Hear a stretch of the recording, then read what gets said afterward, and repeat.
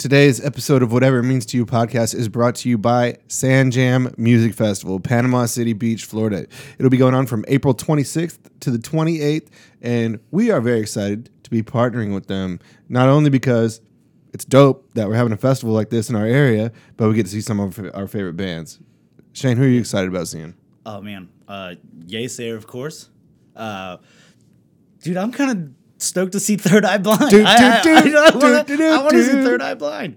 I think we've done enough 90s music in our trivia over the past season that I'm just ready to see some 90s we know some music. of their catalog. Yeah. For sure. We got our locals, WIMT veterans, Heritage are going to be out there. That's excited. The Revivalists, Young the Giant. Who else, man? A guest that is going to be on our show, Christy Lovelady, who's performing at Sand Jam. She's going to be a guest coming up as well on our podcast. So she's got a new single dropping soon. Yes, April 19th, I believe, was the date on that, which is also the date of the Stranger single.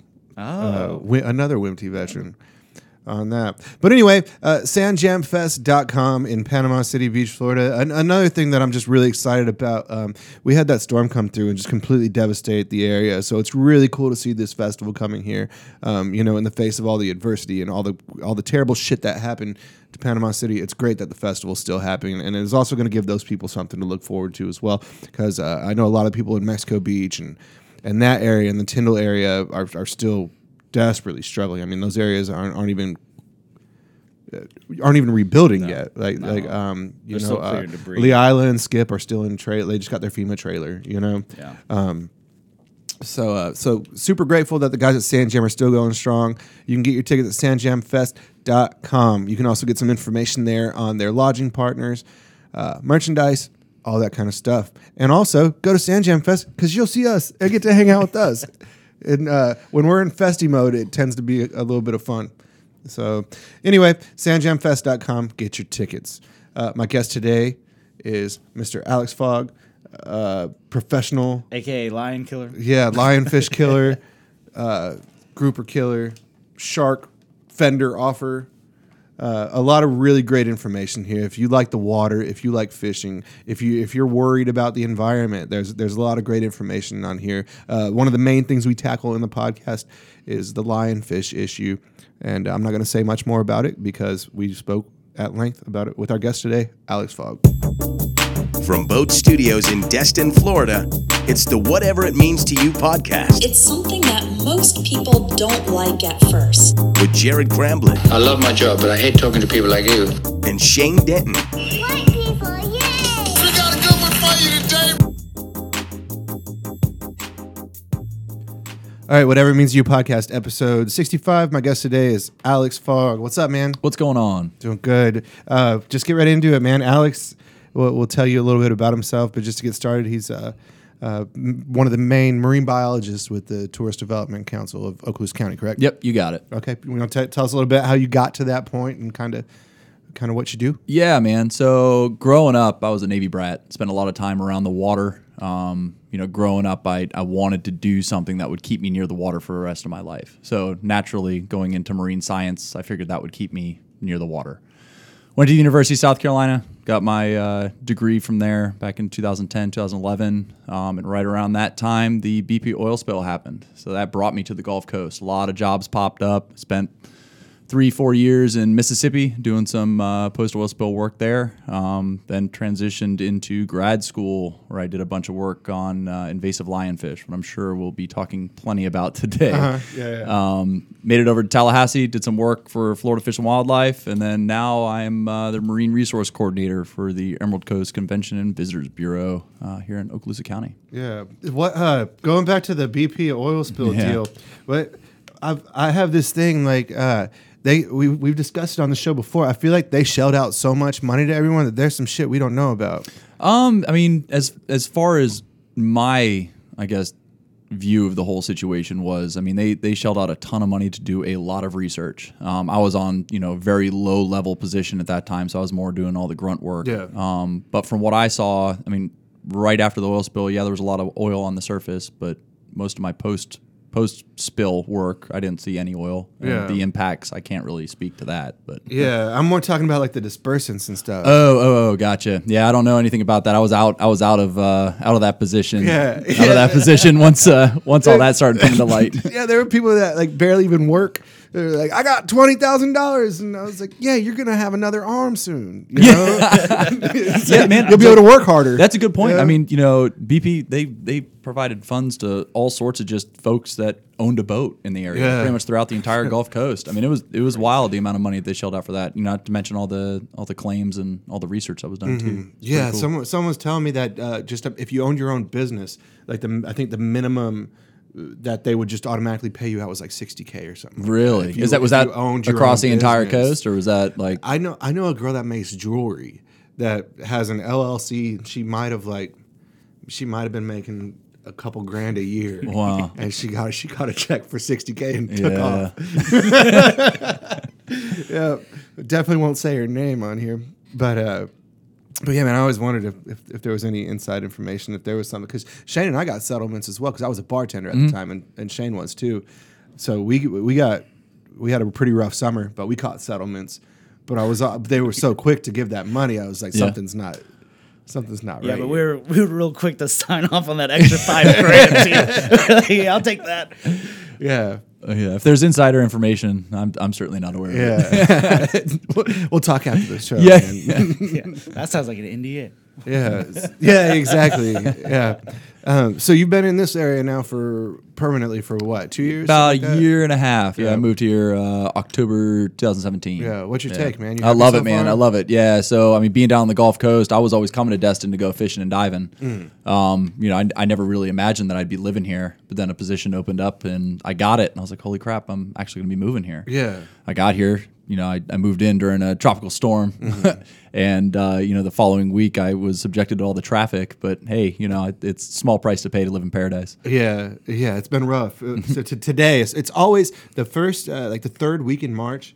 Always is an adjustment period for locals. Yeah, you're like, oh, this is what it's going to be like for the next. Well, last week was killer because all the schools were out for spring break.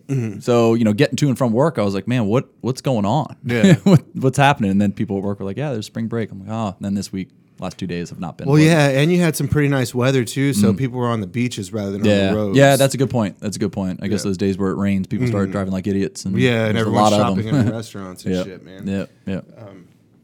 But so you're also, not only are you a marine biologist, but I mean, I was unaware of this, but you're I mean, I don't know how to word this, but one of the top spear fishermen. I like spearfishing a lot. You hold some like records and stuff, right? Don't you? And like, there really are no records as far as spearfishing goes. I've harvested a lot of different species of fish for fun, commercially, in tournaments, whatever. Every chance that I can get, I like going out there and doing it. And that's what's cool about my job. Is there's a lot of folks who are in the marine sciences that are doing things to try and understand fish or protect fish, but I'm kind of doing it to protect and preserve those fish so that I can go harvest those fish. Yeah, exactly. So it's like a conflicted conservationist kind of idea.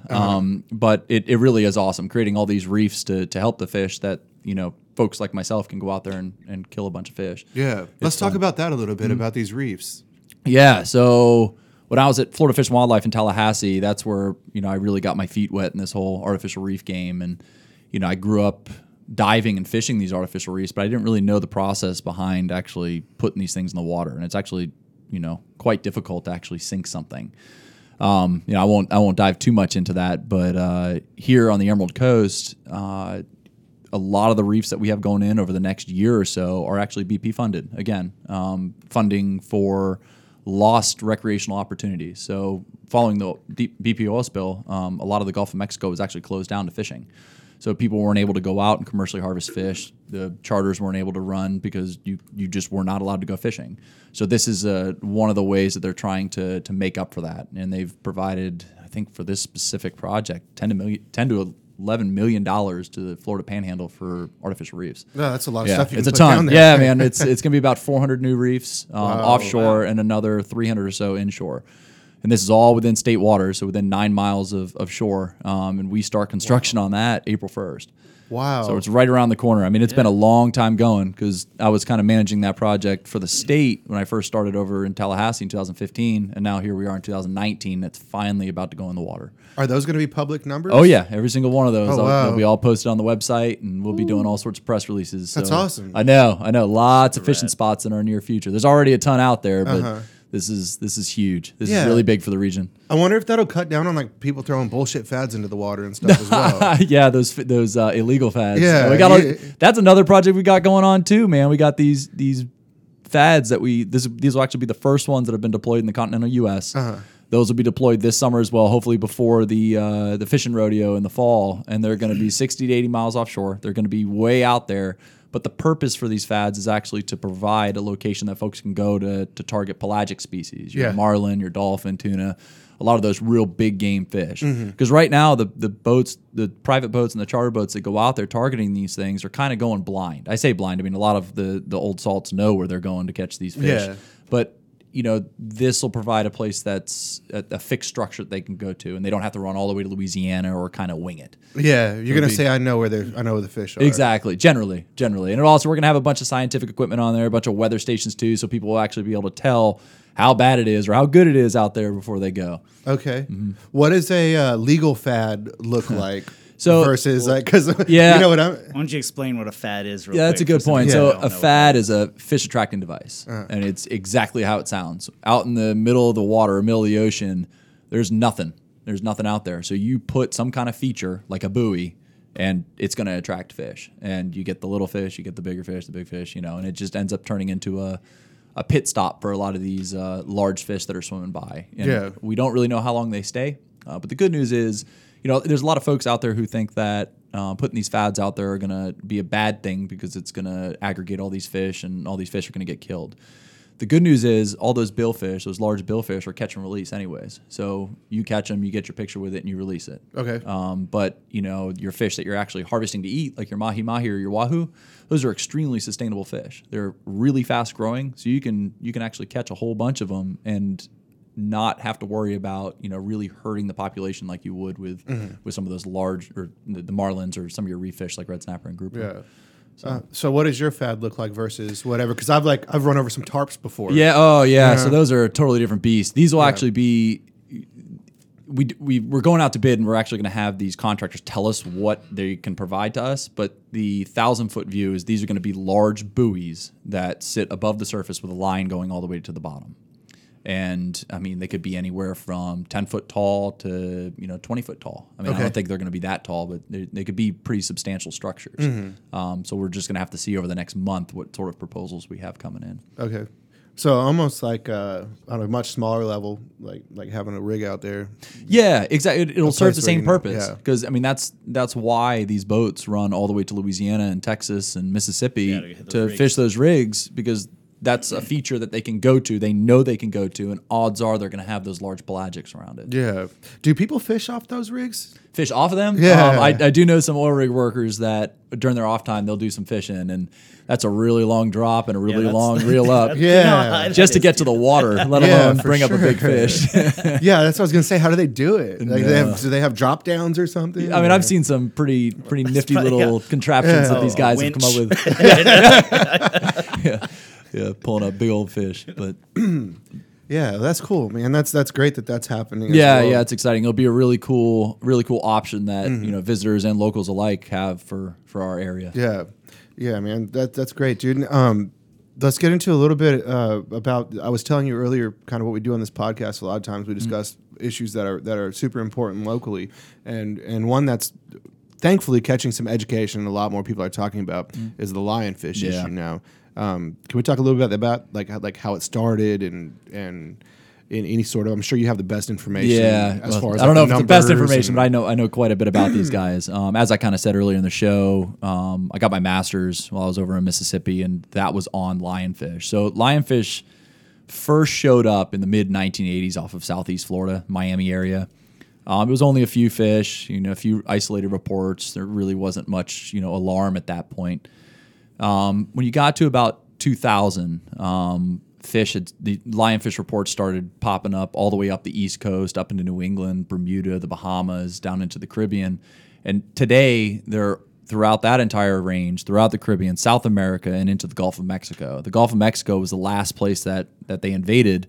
And while, having a new fish swimming around in our oceans may not sound like that big of a deal, when there's nothing around to keep them in check, there's nothing really eating them, not enough numbers to keep them under control, they go unchecked. Yeah. And they'll eat a lot of those juvenile species. So they'll eat a lot of juvenile groupers and snappers that we love, but they'll also compete with those species. So they'll eat a lot of the same fish that those groupers and snappers eat. And the impact to those commercially and recreationally important species that we rely on, especially in Destin, hasn't really been realized. And it may not be something that we realize for a while. Because a lot of times if you see a decline in a stock or in a fish species, you don't really know what that cause is. Is it because of overfishing? Is it because of red tide? Or is it because of lionfish? Or maybe a combination of all of those things. So the impact to the native ecosystem, we don't really know. There have been a lot of studies that have shown that they can absolutely impact the ecosystems that they've invaded. But we haven't really seen and been able to link it to red snapper or grouper wholly. Yeah. But recently we've actually seen pretty significant declines in the population of lionfish. Now, a lot of people were like, oh, great, the derbies and things are helping. There's a lot of lionfish derbies and a lot of lionfish events and organized events that get people offshore to go harvest a bunch of lionfish. And people were thinking maybe that was working. But the fact of the matter is there's so many reefs out there, there's so many fish out there that these real localized removal events are great and can certainly control them on a local level. And the whole scheme of the invasion, it's just a drop in the bucket. So what we're thinking may be happening is there's some kind of natural mechanism that's keeping them under control. About a year and a half ago, we noticed some lionfish popping up with what looks like some kind of disease that was just affecting them, which was pretty interesting. We didn't think too much of it right off the bat, but then we started noticing on it more and more and more lionfish, and then we started seeing this drastic decline in the population. And this was throughout their entire invaded range, not just off of Destin or not just off of Jacksonville or something like that. This is everywhere. And today we're seeing populations about 30% of what they were a year and a half ago. So good for the ecosystem, but not so good for folks that like to go out and hunt lots and lots of lionfish. Yeah. But, you can still go out to the reefs here in Destin or along the Panhandle and find 20, 30 fish per dive. It's just not the normal, or what we consider the normal 100 fish per dive. Yeah. That's good though, right? It is. Oh yeah, no, it's absolutely a good thing. It's Yeah. well, it's kind of like what I was saying earlier. Is lionfish has been a big part of my life, and I go out and I participate in these tournaments and go out and harvest a whole bunch for friends and to sell commercially. Now it's actually hard to go out there and find lots of lionfish. So on that side of things, it's kind of like, oh man, that stinks. That was a lot of fun. You still can do that on a very limited level. But on the other side, it's like, okay, great. This is great for the local ecosystem. So it's trying to figure out where my emotions lie.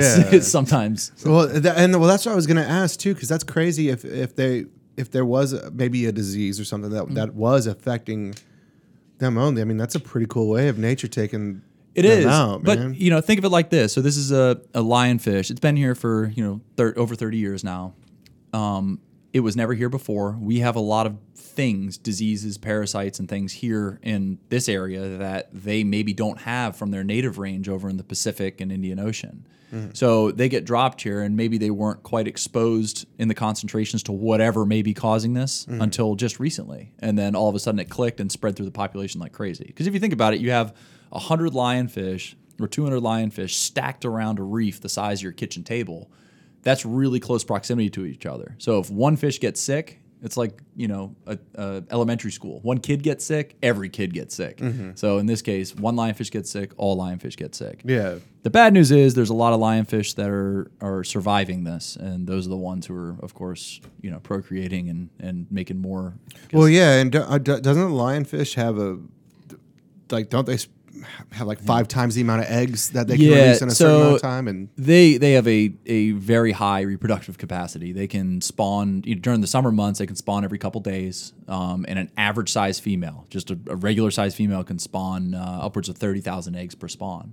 So that ends up being millions and millions of eggs a year. Sounds like a lot, but when you compare it to your snappers and groupers, it's about the same. It's about the same as far as the number of eggs go. But what they think is that maybe on those eggs that they spawn, there may be some kind of deterrent, whether it be a poison or something that keeps some of your classic egg eaters from attacking them.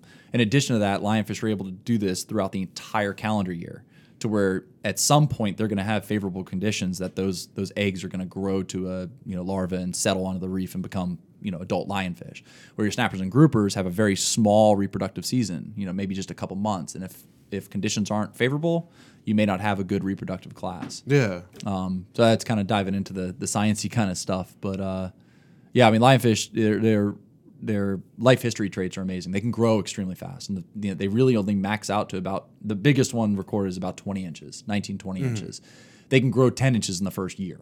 So they grow half their size in the first year, and then their growth obviously slows down. But if they're able to grow that fast and they become reproductively active within the first 6 months, I mean, that's a fish that is primed to take over a lot of reefs very quickly, and we saw that with the invasion. Yeah, well, and the thing is, they don't bite hooks. Yeah, so they're really lazy. I mean, they can just sit there, so nothing fears them. So all these native fish that have these lionfish showing up on their reefs, they don't know what it is. They don't know that they need to fear it, so they'll swim right up to it and get gobbled up. But yeah, so that's a reason why lionfish just don't need to be active and go and bite something that may be dangling on a hook. Sometimes fishermen do get lucky, and odds are they dropped a hook right in front of that lionfish and it gobbled it up. But I mean, if you've been fishing offshore recently, you have a hard enough time getting past the triggerfish and the red snapper to catch a lionfish. Yeah, so exactly. you'd have to try really hard to catch one of those. Yeah, I've never caught one. Yeah, I don't think I've ever seen one caught either. There's a few that pop up off Destin every once in a while. Yeah. Really everywhere else, but. Yeah, well, also, you can go down. They don't have any natural predators either, correct? So when you go down, if you find a group of 50 of them, you can pick every last one of them off, right? Exactly. So like the native species not recognizing them as a predator, they don't recognize anything a predator because nothing messes with them. So you go down there with your spear and your zookeeper, and you start going to town. You shoot the buddy that's literally 6 inches away, and it just sits there. It doesn't do a thing. It wonders where Billy just went. And well, let's say you shoot one that gets off. It just kind of goes and settles right back into the sand, and it lets you do it again. And his little buddies just sit there and watch. They may kind of start to move toward the structure, but like you said, they all just sit there and wait their turn. It's wild. Yeah. So if you get efficient at it, you can move through these reefs pretty quick. But diving is inherently a very inefficient method of getting a lot of fish compared to your trawls or long lines or bandit fishing, like traditional commercial fishing. Can you explain what a zookeeper is? Yeah, so a zookeeper is a device that a gentleman out of Sarasota developed back when folks wanted to start harvesting a lot of these things. It's essentially a PVC tube a glorified PVC tube that has a funnel on it that has little slits. So if you imagine, shooting one of these lionfish with a like 3 to 5 prong tip, and pushing it in through that funnel, and when you retrieve your spear, it strips the lionfish off into this little container. And because it's made out of PVC, those spines can't penetrate it, and then you don't have to deal with a bunch of pointy things on the bottom. When you get back to the boat, it's a different ball game. But what happens if you get stung by one?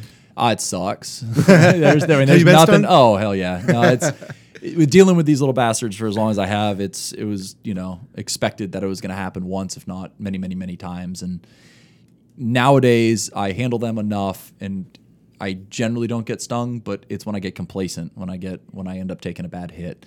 And I've been stung dozens and dozens of times with varying levels of response. Sometimes it's, ouch, that hurt, a little bit of swelling, to, another time I ended up in the hospital. Oh, wow. The good news is no one's ever died from this, and I haven't died, but like a bee sting or any sort of venom, you can either build up a tolerance to it, or in some cases you can build up maybe a hypersensitivity to it. And considering I haven't really built up a tolerance to it with the amount of times I've been stung, and the reactions have become a little more severe as time has gone on, I might be going the other direction, which isn't good for someone who's harvesting these little guys as much as I am. So so let's talk a little bit about some of the programs that we have that are kind of local to us, that are not only educating people about the issue, but also in the harvesting process. I think last time I spoke with you and Parker was telling something about Restaurant Week or something like that. Yeah. So there's the Florida legislature has designated the first Sunday after Mother's Day as Lionfish Removal and Awareness Day. And this time of year, or that time of year, every year there's a bunch of festivals and a bunch of tournaments and things that pop up throughout the state of Florida. The headquarters has generally been up in the Pensacola area, Northwest Florida, just because of the sheer number of lionfish that we have up here. This will actually be the first year that's being held in Destin, down at AJ's and Harbor Walk Village. We're going to have a bunch of vendors, and the tournament's going to be held here on the Friday and Saturday with the final weigh-in on Sunday. A bunch of bands, great time. But the best part about having it here in Destin is that it's going to be held right down at the harbor. There's going to be a whole bunch of people going out on their charter trips, coming back in to see this big event going on, and can be educated about lionfish and how they're impacting or potentially impacting a lot of the fish that they were just out there trying to catch. Not to mention they'll get a bunch of free lionfish handouts and be able to listen to some bands and drink some beer. But that'll be a really cool event. But for the entire week leading up to that event, we have Restaurant Week going on. So starting the weekend before, there will be a featured restaurant in the Okaloosa County area that will be serving lionfish in some different preparation every night. And we're going to be pushing that and advertising it on the Emerald Coast website and on the FWC website to try and drive people to go to these places and sample lionfish and have it in all these different awesome preparations. Pretty much all the restaurants down the harbor are going to have it. There's a bunch of restaurants over in Fort Walton that are going to have it. The complete list will be posted online and on Facebook as well. So you can go to emeraldcoastopen.com to find a little more information about that, or reefrangers.com. Okay, do you know the exact dates on that? It's probably not offhand the calendar. I think it's 16th through the 18th of May. Cool. It's Thursday night is the captain's meeting, and then it ends on Sunday. Yeah. I hope I got those dates right. Yeah, the 16th is Thursday. Okay, for sure. Cool. That's awesome, man. How does the fish get there? Is that provided by yours truly for the restaurant week? Yeah. So one of the aspects of this tournament is we actually have a pre-tournament going on right now, and it's fun for people to go out, like myself, to go out and shoot a bunch of lionfish for these events to serve, but I can only get so much. So we're kind of enlisting the participants of this tournament to go out, catch a ton of lionfish, and when they turn them in, we give them raffle tickets for prizes at the main event, but they have to donate those fish. So we end up getting a whole pulse of fish. And I think right now we have about 2,000 lionfish that have been turned in for the pre-tournament, which ends up at being about, I'd say 400 or 500 pounds of fish. Yeah. We have a pretty good stockpile of lionfish right now. Not to mention all the stuff that I've got. That's like 1,000 entrees. Yeah, exactly. But with how big we're trying to make this restaurant week, we needed a lot of fish, and we kind of, when we first started going down this road, we thought maybe we were kind of biting off a little too much. But as this pre-tournament got started, and as all these different folks started going out there, we realized, okay, we have enough lionfish for that. So each restaurant will end up getting about 30 pounds of lionfish, which they can turn into 60 to 100 entrees, depending on what they end up serving. Yeah. So I encourage everybody to get out there and try it. There is no risk to eating lionfish. Lionfish are venomous. Venomous means you have to get stung by it or bit by, like in the case of a snake, you have to get bit. It's like eating rattlesnake. Exactly. There's no risk to eating rattlesnake either. It's you just don't want to get bit or stung. Yeah. It's not like a puffer fish where if you don't prepare it right, you end up dying. That's not the case. Lionfish are extremely safe to eat. They're actually extremely healthy to eat. I eat it raw. Yeah. Oh, heck yeah. It's super white. And what's cool about this invasive species, unlike a lot of others, I mean, you got those nutria, those big old rats over in Louisiana. You got all these different vegetation that's invasive, and people try and eat it, but it's like polishing a turd. You got to put so much damn seasoning on it that it's just not good. But in the case of lionfish, you don't have to do anything to it, or you can do everything to it. You can do whatever you want. It's a really versatile flesh, and it's very tasty. But the problem is it's pretty expensive. So because it's so labor intensive to go out there and catch a lot of lionfish, when it ends up to the final user, whether it be at a restaurant or at like a Whole Foods has been a huge supporter of all this lionfish stuff. It ends up being priced at more than what grouper and snapper are going for. But you're kind of paying for the story of it being a sustainable and good fish to eat, as well as it being very healthy and very good to eat. Yeah, every time I see it on a menu, I feel like almost responsible to order it too. Yeah, exactly. Not only do I enjoy it, but if I see it on a menu, I'm like, I'm going to eat that. Yeah. I was up in New Jersey a few years ago, and we went into a grocery store, and they had lionfish at the seafood counter, and I looked at the lionfish and I was like, damn, I could get this for like, nothing, and it'd be a hell of a lot more fresh, but whatever, what the hell, I'll get a couple pounds just to do my part. And we ended up getting it and eating it. Got just a few little tiny fillets for $40 or something like that. But it's gotta be. It was good. Yeah, it was good. Exactly. You've killed several hundred in a day, and now you're having to spend $40 to. Yeah, they ring it up, and you're like, holy shit. All right, well, whatever. It's good. It's fine. Yeah, it's a good cause. Would you say that you're one of the top lionfish hunters in the States? I'm not gonna be the one to say that, but I will say last year, so that big event that happens every May, me and the 3 other team members who were from the Destin area, we ended up taking first place with 2,500 lionfish over the course of the tournament. Jesus. Second place had like 1,100. So we dominated. We mopped the floor with them. Yeah, but more than doubled. Yeah, more than doubled. But it was a lot of preparation, and these are guys I've been diving with for many, many years. So it was good teamwork and a lot of hard work that made it happen. So how deep do you normally have to dive to get these guys? If you're trying to find high concentrations, even during the heyday when you'd find 100, 200 fish, you really need to get deeper than about 90 feet. Okay. And lionfish can survive out to 1,000 feet. So you can pretty much dive as deep as you want, but you got to find that balance, because as a diver, you can't go to 200 feet and stay there for any significant amount of time without having a whole bunch of required stops on your way up. So it just becomes inefficient. Mm-hmm. So that money depth is anywhere from 90 to maybe 140 feet is where you want to be diving to get a lot of lionfish. It can still get a little weird for you after 100 feet, right? Yeah, oh yeah.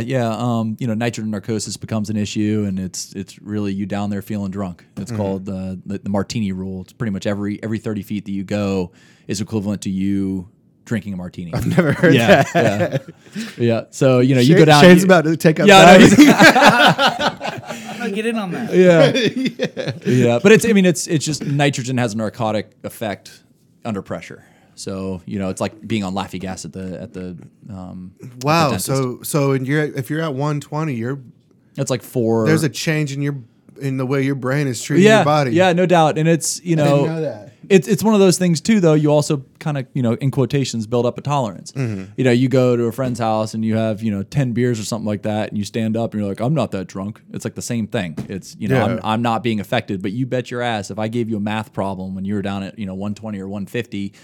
It would take you a little bit longer to solve that or to tie a knot or something like that than it would if you were sitting on the boat. Mm-hmm. And it's something you just don't really realize until, maybe after the dive, you look back at a video of you doing something and you're like, what was I doing? Like, why was I taking so long to do that? You don't really realize it. So it's one of those things you have to find ways to kind of mitigate that, whether it be adding, other gases into your mix, like helium or something, or just adding additional oxygen to a certain point that'll kind of displace the nitrogen that gives you that narcotic effect.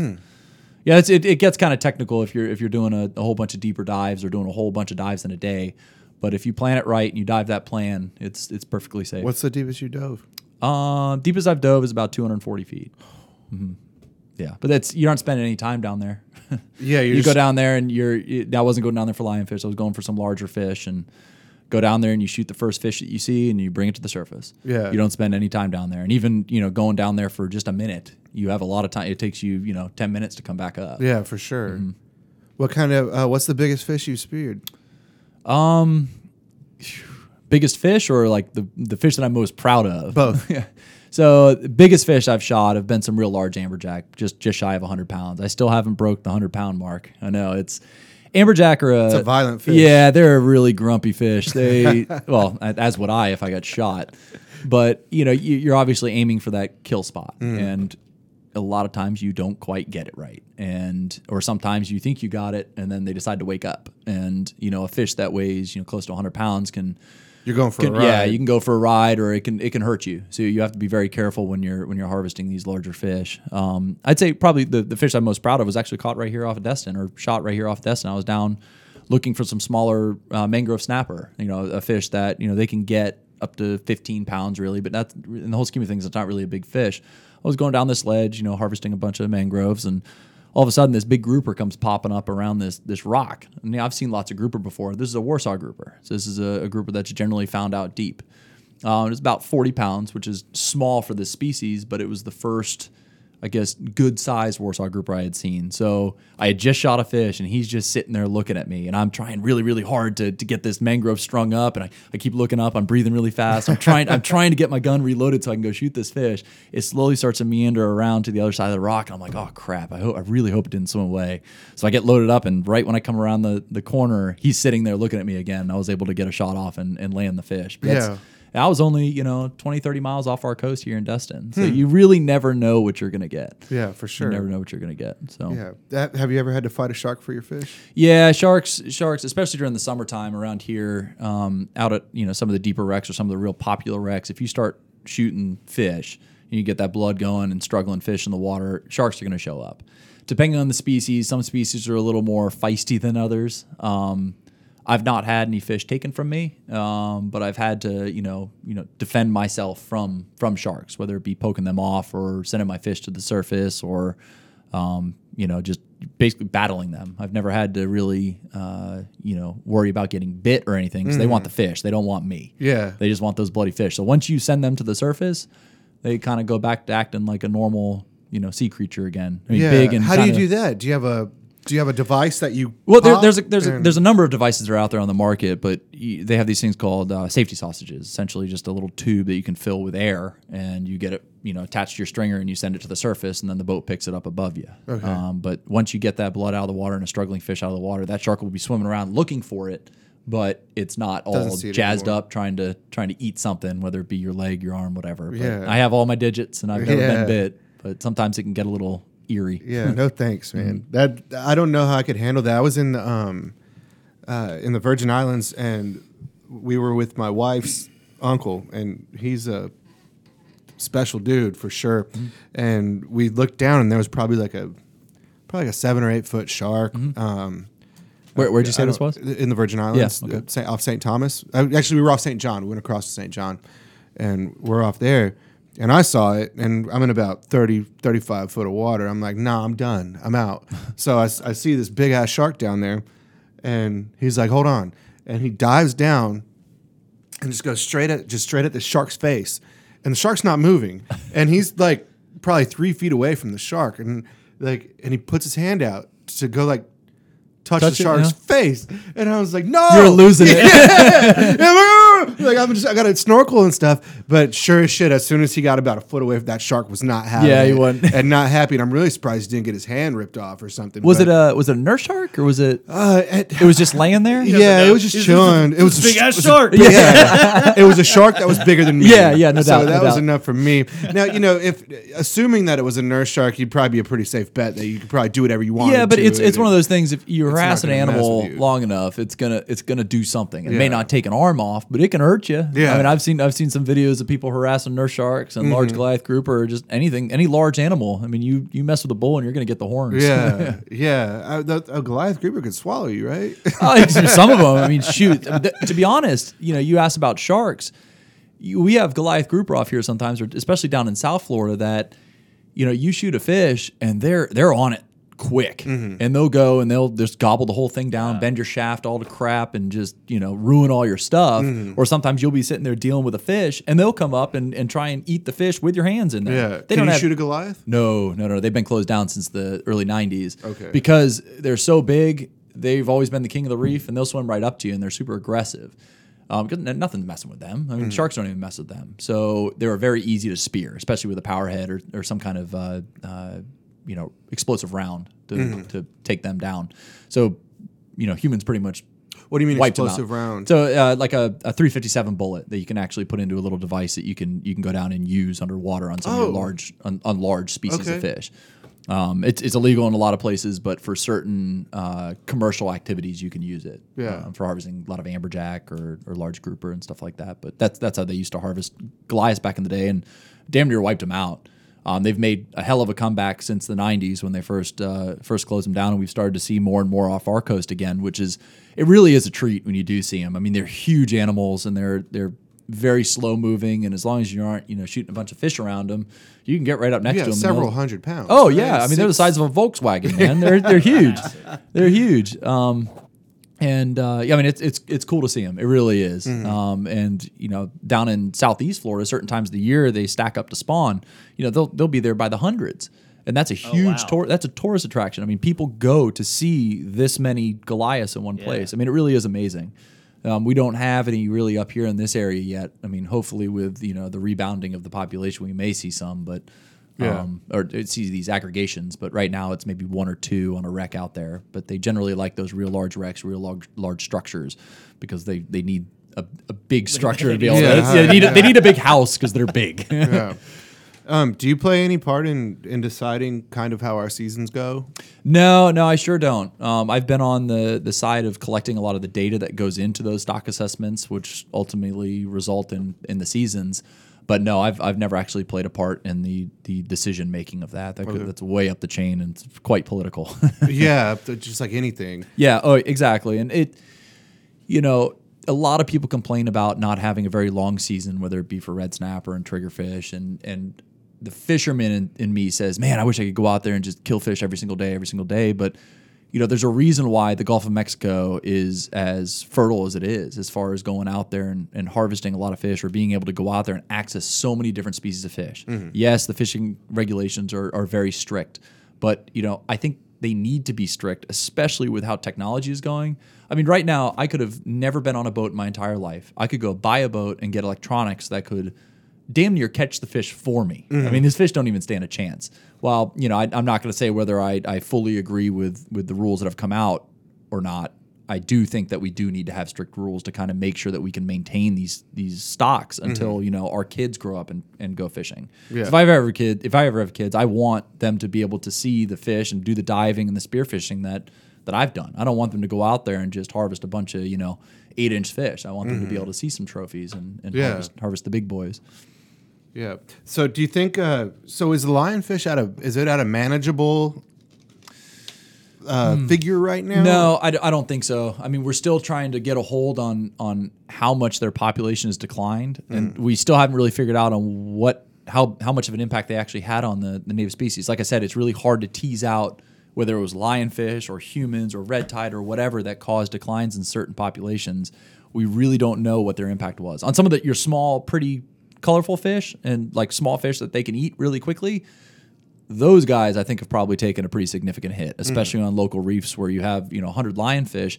You go and remove them, and when we're doing our stomach content analysis to see what they're eating, you don't find reef fish in their stomachs anymore. You find sand dwelling species. So there's no fish on the reef. They have to go out into the sand to actually eat. Oh, okay. So it's showing that, I mean, they have the potential to really wipe out a reef of all these real small fish, which is something that no one really pays attention to much because you aren't catching them on hook and line. Mm-hmm. Everyone cares about the grouper and snapper that they're catching, not the small damsel fish and the cardinal fish that these lionfish are gobbling up and they never really see unless you're a diver. Yeah. But I mean, as far as them being at a manageable level, I mean, I don't think they're really ever going to be at a manageable level until they're at zero, but they will find their place in the ecosystem at the expense of some species, but not all. Yeah. Yeah. So, I mean, all we can really do then is educate and try to get more people involved. Exactly. Right? Yeah. The more people we get involved. I mean, when you go to a seafood restaurant and they're talking about their fish specials, people need to ask, hey, have you ever served lionfish?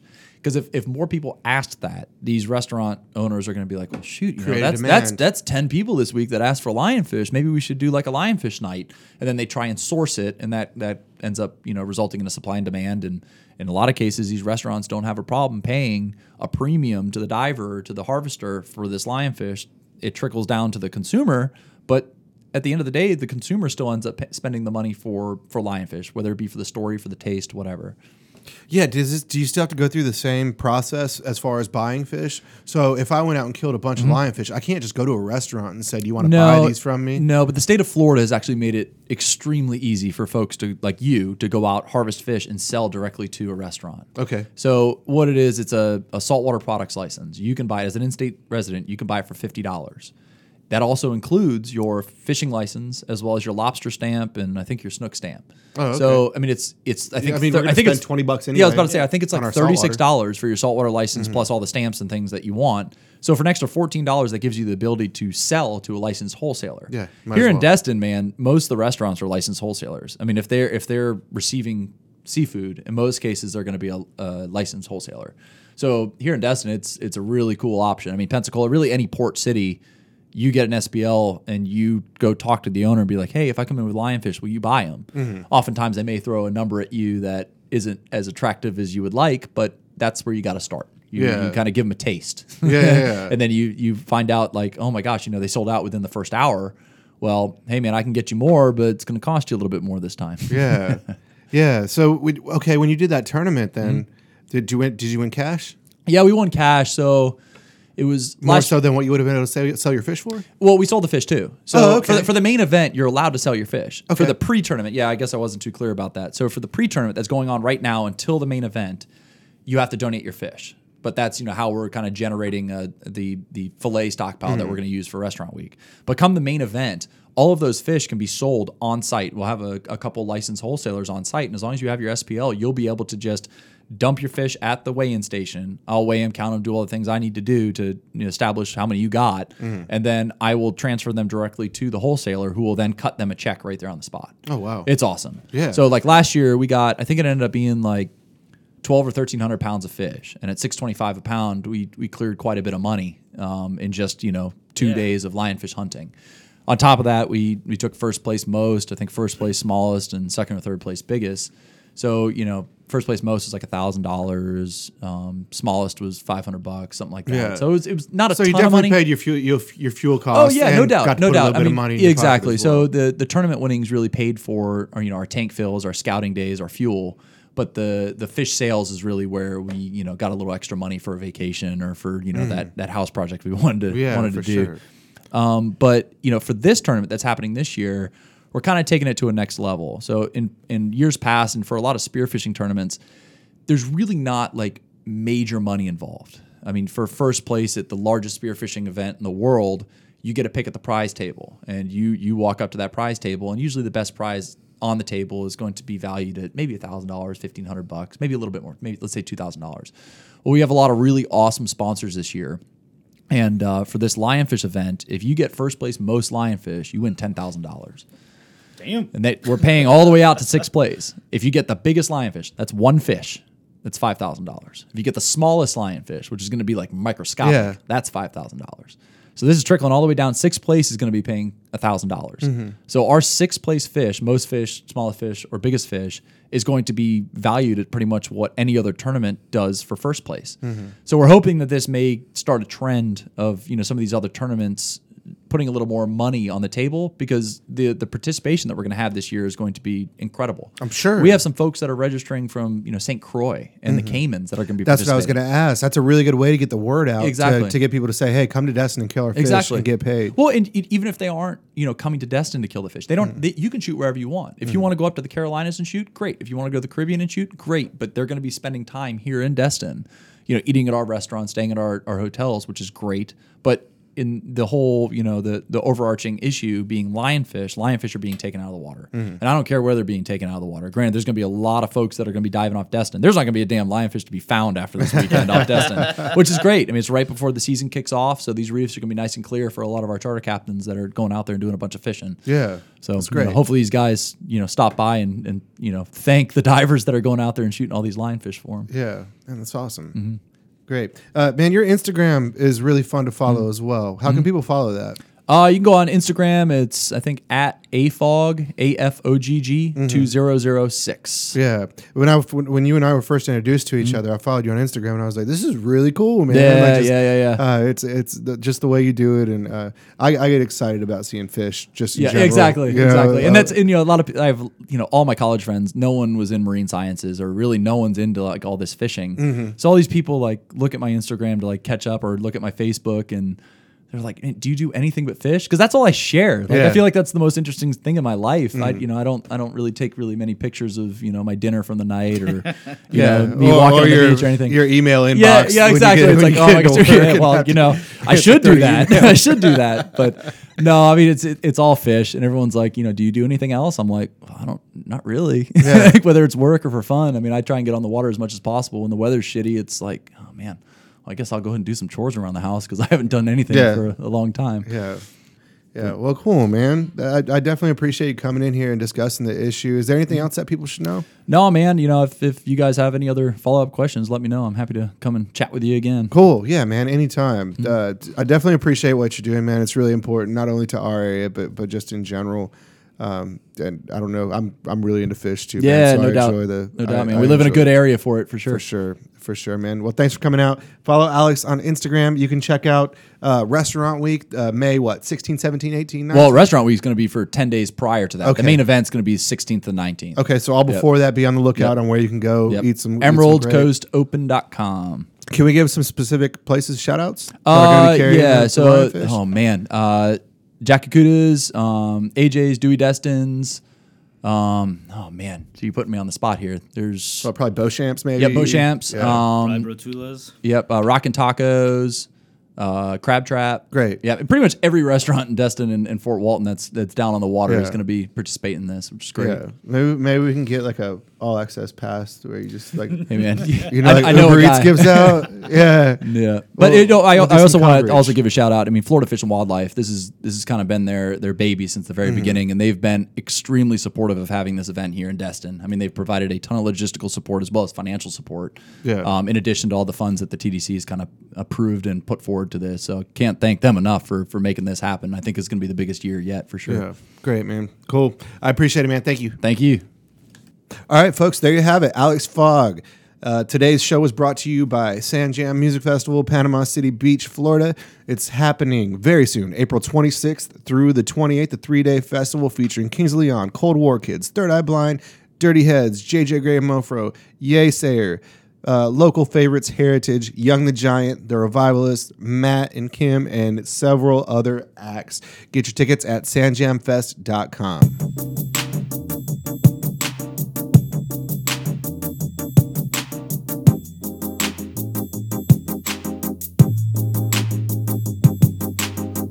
Always telling me how I felt.